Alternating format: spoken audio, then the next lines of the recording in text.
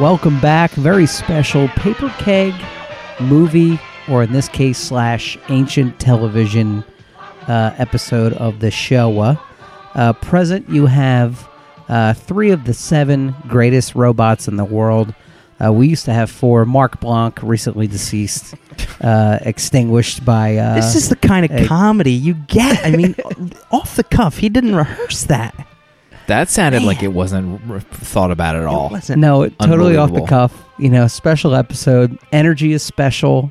You know, I'd be calling this, Keg Sal right now if I were in class. Sure. Just a special kind of energy. Rest in peace, Mark Blanc. So we're going to throw it over to our first host. If you don't know who I am, congratulations. You're better off. I am at Jonesy Loves Beer on the Twitter. A pretty unremarkable Twitterer and the least favorite host of this Paper Keg Network you're listening to. Our first host, you may know him as the People's Champ. The Rock tried to wrestle that title from him many years ago, to which he performed a double wrist lock and took it back. It's Dale _A, People's Champ, VP of pretty much everything involving Paper Keg. Welcome back to your show. Feels great to be back. Kind of tapping the reading breaks this week, as it were. We gave our eye muscles a little exercise, and our ear muscles a little exercising. Huh? Good thing too, because I don't have paper cuts on my fingers from all the reading. I have cat bites on my fingers because I started to give my cats Prozac to kind of divert the sopping piss carpet that I stomp around in. Could you can you mash it up into their food instead of trying to throw it down their gullet? I'll tell you what, I'm going to start because it's my 3rd night. 3 nights in a row, I'm following cats regurgitating on the floors. So if it's not cat urine, it's regurgitation. So essentially, now you also pay a prescription fee to clean up your carpets every night. Right. Aside from the Nature's Miracle urine-removing enzyme that I pay for from Amazon Prime, I am now paying for a prescription of cat-friendly Prozac. It's probably just Prozac anything, right? I could start taking the Prozac probably. It's probably diluted Prozac. And what is that, like Prozac in oral suspension or something like that? It's Prozac and Dale Purgatory. Dale's Crawl. Dale's Crawl Prozac. Yeah. So that's where I am, People's Regurg champion. I don't know. I'm all spent tonight. Just it's Jonesy, hand it over to the next guy. Go on. Speaking of regurgitating greatness, our next host, fresh from a new cut, from what I imagine is at a barber where the barber is magnificently bearded. He's waxed in some scenario, facial wax, and he does everything with a delicate flip over the head module of this next host. He's Slim. He's the founder of the Paper Keg Radio Syndicate. And Slim, welcome back to your own show. Co-founder. We're all in this together. You and Dale are all on this together. Dale and I are equal partners in this endeavor. And don't forget to mention Dale when you mention co-founding. Got it. But no, Wendy at Floyd's Barbershop right down the street, she takes care of me. She didn't have a beard. With the name like Floyd's Barbershop, she didn't need a beard. No, she doesn't. Just works. As much S as I just talked, that's also the same barber that I use.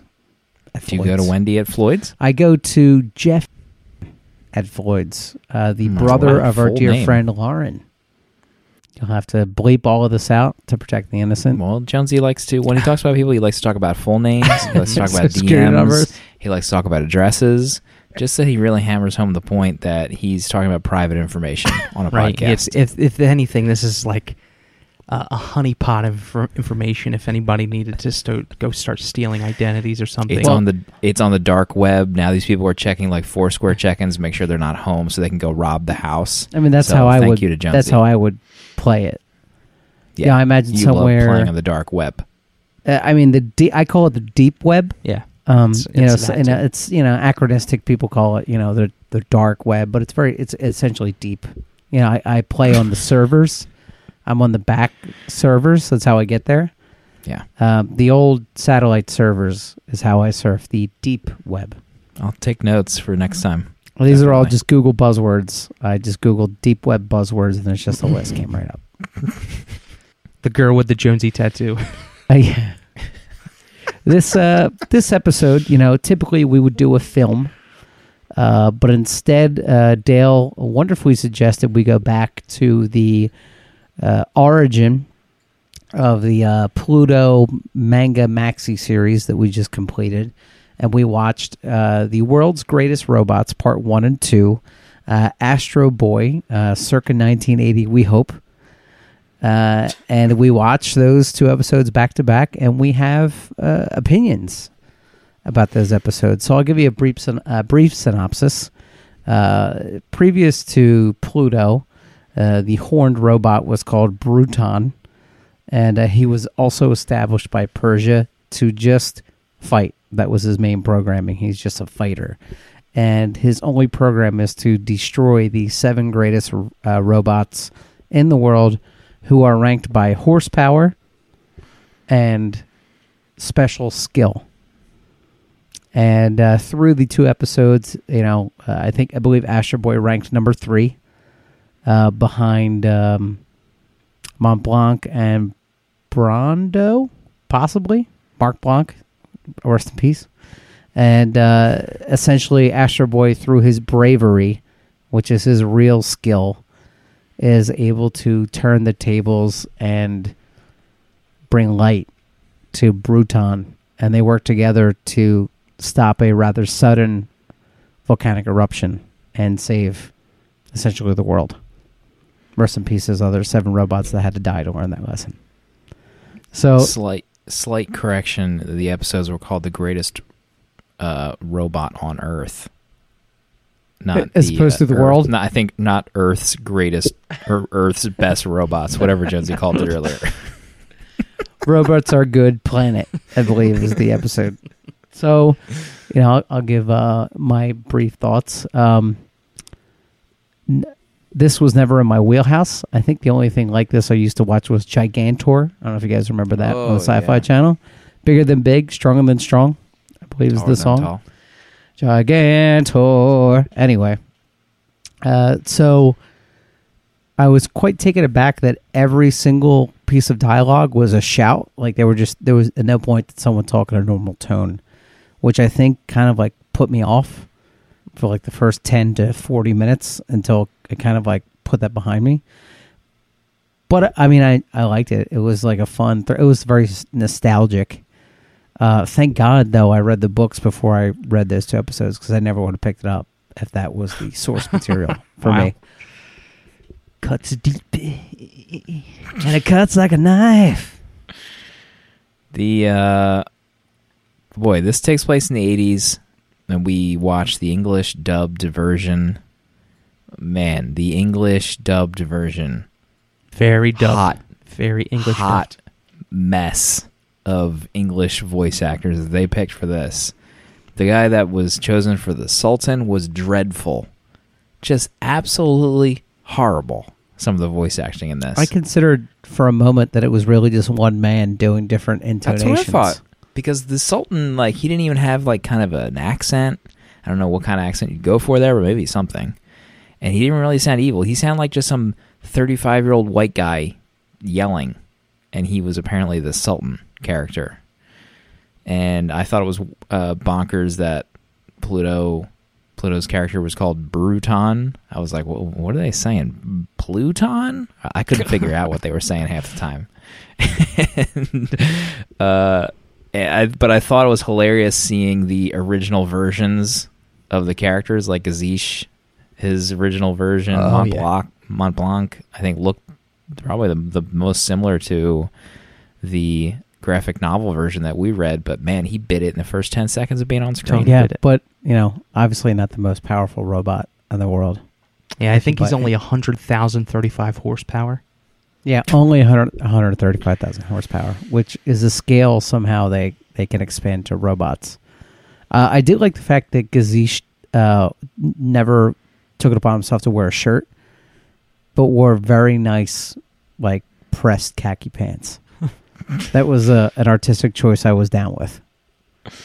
To be fair, I think this was like the first manga ever to be exported and imported into these United States of America. So, they probably got some orders from up on high. I think I read that the director or somebody that had something to do with the English version also did some of the voices. So they're probably like a skeleton crew.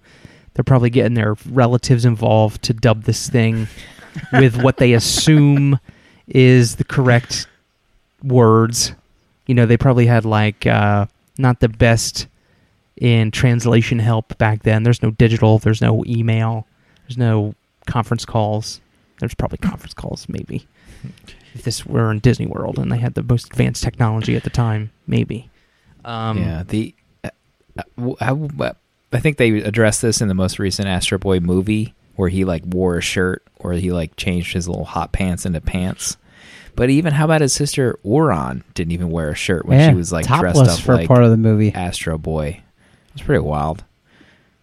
I guess maybe back then it wasn't that wild. Yeah, who knows? I'm trying to think of the other wild parts. It was wild. It was very nostalgic. It's definitely geared towards kids. It's a kids show, but I can see how this could be impactful for a young kid watching this at the time. If this is your favorite thing, and it's so popular around that time in Japan, this thing's going to have total effect on you growing up. Yeah. How about Bruton being, I am a fighting robot, and he says that a million times to Astro Boy, and he's tasked with killing Astro Boy, but Astro Boy saves him for some reason. He saves Bruton from near death. He's like, Astro Boy, please save me. I must tell my master. I have to kill you, but please save me. I'm about to die. And Astro Boy's like, oh, okay. And then Bruton remembers this later when he's about to kill Astro Boy, and he has a change of heart. He's like, Astro Boy, you please leave. I remember you saved my life. I must kill you later, but you can leave now. And then Astro Boy's like, oh boy. And then he leaves. But you're still going to kill Astro Boy. Right. What are you giving him these second chances for? It's not a big deal. If I can interrupt for a second, you were doing a 4,000% better job than the voice acting that occurred in these two episodes. Yeah, definitely. I am a fighting robot. And he says that 100 times. It's funny that by the end of the episode, they finally decided to say, I'm a fighting robot, I was programmed this way, or something. At least it makes a little more sense. The English voice actors are probably standing around we have to tell them something. It doesn't make any sense. I didn't expect Bora, the gigantic, volcanic time bomb robot, to be in it at all. I thought it was over, and then the secret scientist that built Bruton is like, haha, but now you must defeat Bora. And I was like, whoa, Bora's in this. Look out. Mm-hmm. Man, how much better is Pluto? No, I'm sorry, Pluto. I had half a monster in my mouth when I decided to say that. How much better is that than this? And I feel like it's almost unfair to compare the two. Totally. Well, really. The reason I made that comparison is how talented was the writer to be able to take this source material and extrapolate this incredible emotional story that's almost semi-loosely based on these two episodes. That is next level talent. I thought it was really cool how a lot of the book stayed faithful to this episode. Bruton flew in a tornado, and that's how the Pluto situations would always start, and this violent tornado would start. He fought Brando under the water, and that's where the fight took place in the cartoon, completely Epsilon, under the water. He fought at night, right? Yeah. Same deal. And he had those kids. To my shock, I didn't think he would be like a foster parent to those kids. Yeah, it was cool. And the breaking point in the two episodes, because it's a two-parter, where for Pluto purposes, Adam was killed, but in the cartoon, Bruton has the gumption to say, I'm going to let you go this time, but next time I see you, I'm definitely going to kill you. But you saved me the once. Can you do it in the Bruton voice, though? Okay, let me see. Let me think. I was Astro, driving. I cannot possibly kill you after you and I had an interaction last time. I must go to my master. Ha ha. Ha ha. Something like that. Ha ha. I am a fighting... I don't know. I can't do it. I was driving at the time, so... Driving at the time? You had YouTube on in the middle of the steering wheel. I imagine you have a Ziploc bag / duct tape rig that just goes below your rear view mirror. No, it's just a phone mount that can, twist landscape. It hangs off my air conditioner vent. Well, that is, it's pretty nice. Oh, boy. That saddens me that there's no, do-it-yourself device that you've constructed. I feel like that's still pretty good, though. I mean, not that in any way Paper Keg is condoning reading or watching YouTube while driving to meet the Paper Keg podcast deadline, And I love getting the surreptitious hints in the message group, I'll be ready for tonight, winky emoticon, car emoticon. Wink emoticon, car emoticon. How about Jonesy over text confirming the version that we're going to watch 5 times? Then the next day, totally thinking following up, guys, I watched the wrong one. I watched the 2003 version, and then I didn't even do it. I was gobsmacked that sentence even came out of Jonesy's mouth. Fantastic word, by the way. I was just like, what? That's when. Listen, I'm on vacation mode. Because you have, somebody has to speak up and tackle the issue because we're going to be recording later, but you just don't want to. You don't want to even address the issue. It's like you find out that an employee, the employee of yours, just really muffed up. Right. And you have to have the uncomfortable conversation. What were you thinking? Look what you did. Right. And as co-founders, Dale and I have to have these conversations. Yeah, it's because... with Jonesy. Almost perpetually. There's at no time... a week doesn't go by that I don't get admonished from management. It's just... we're just trying to keep, the ship going at this point. It's not like we expect perfection. We're just trying to put something out every week. In fact, if there was a week that I just to read the book, I would imagine we would have to separate. Our relationship would have to separate. Uh-huh. The only reason you're keeping me is that I read the books on time. Something to think about for the future. How about the Pluto ending scene where they show the ghost visage of all the characters at the end, which was replicated in the manga? Mm-hmm. Yeah, that was amazing. About North number 2 was in it, and the design was very similar as well. Mm-hmm. The butler character, I can't remember what he was called. It wasn't North number 2. It was Mondo or something like that. Mondo. Borth, number 4. Borth. I wonder if the 2003 remake is more serious in tone, much more close to the plot of the manga. Mm. Yeah, I wondered that too as well. Yeah, because what year did Pluto come out? Pluto came out, I want to say it came out 2001. I want to say... I feel like I read... 2003 myself. 2003, Because I thought I read an interview where someone was saying how it was so close to the Iraq War, or whenever the Iraq War started. I feel like this came out right before that. Mm-hmm. Who's the history buff? Dale, when did the Iraq War start? What year? Well, it wouldn't have started until after September 2001. Yeah. That's history. A little bit of history for you. Dale he's only at the Korean War right now. He hasn't quite gotten his way up to... All right, yeah. To modern warfare. I'm retracing steps big time. I'm soaking it all up from 2003, September 9th, 2003. So yeah, maybe I'm interested in seeing the 2003 animated version. Unless. No, I thought maybe I read the Astro Boy wiki wrong. It said it featured a remake in the 03 series and was the basis for a manga. So I thought maybe I read it wrong and the manga was the remake. Oh, okay.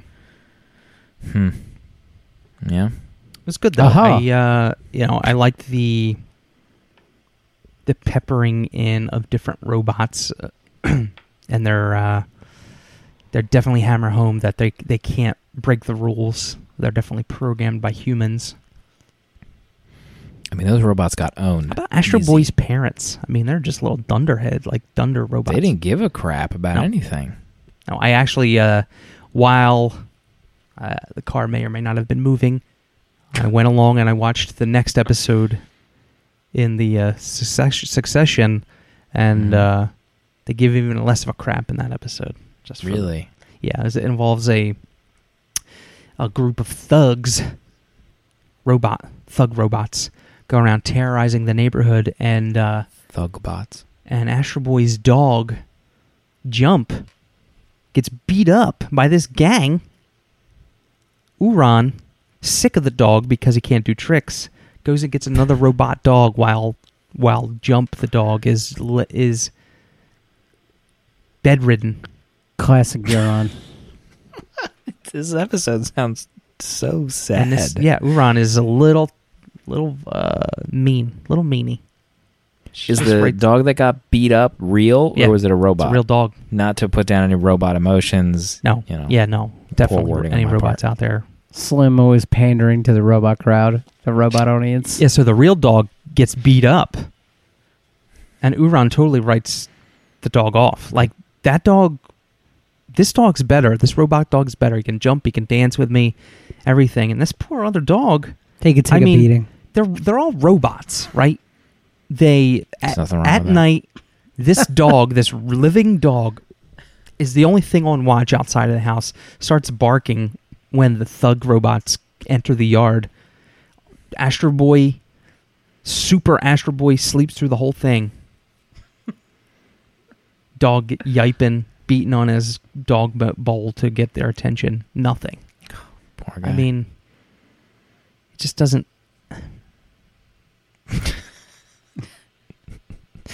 Just imagine Dale exasperated while driving, and this is going on in his side eye view. I really wish the sound of rumble strips in my car.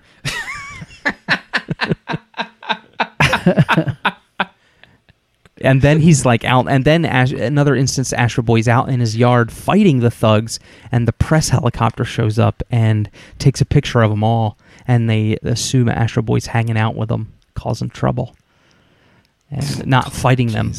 Typical lib media. Yeah, exactly. Trying to get our Zeronium bots with Astro Boy and Jump and his dopey parents.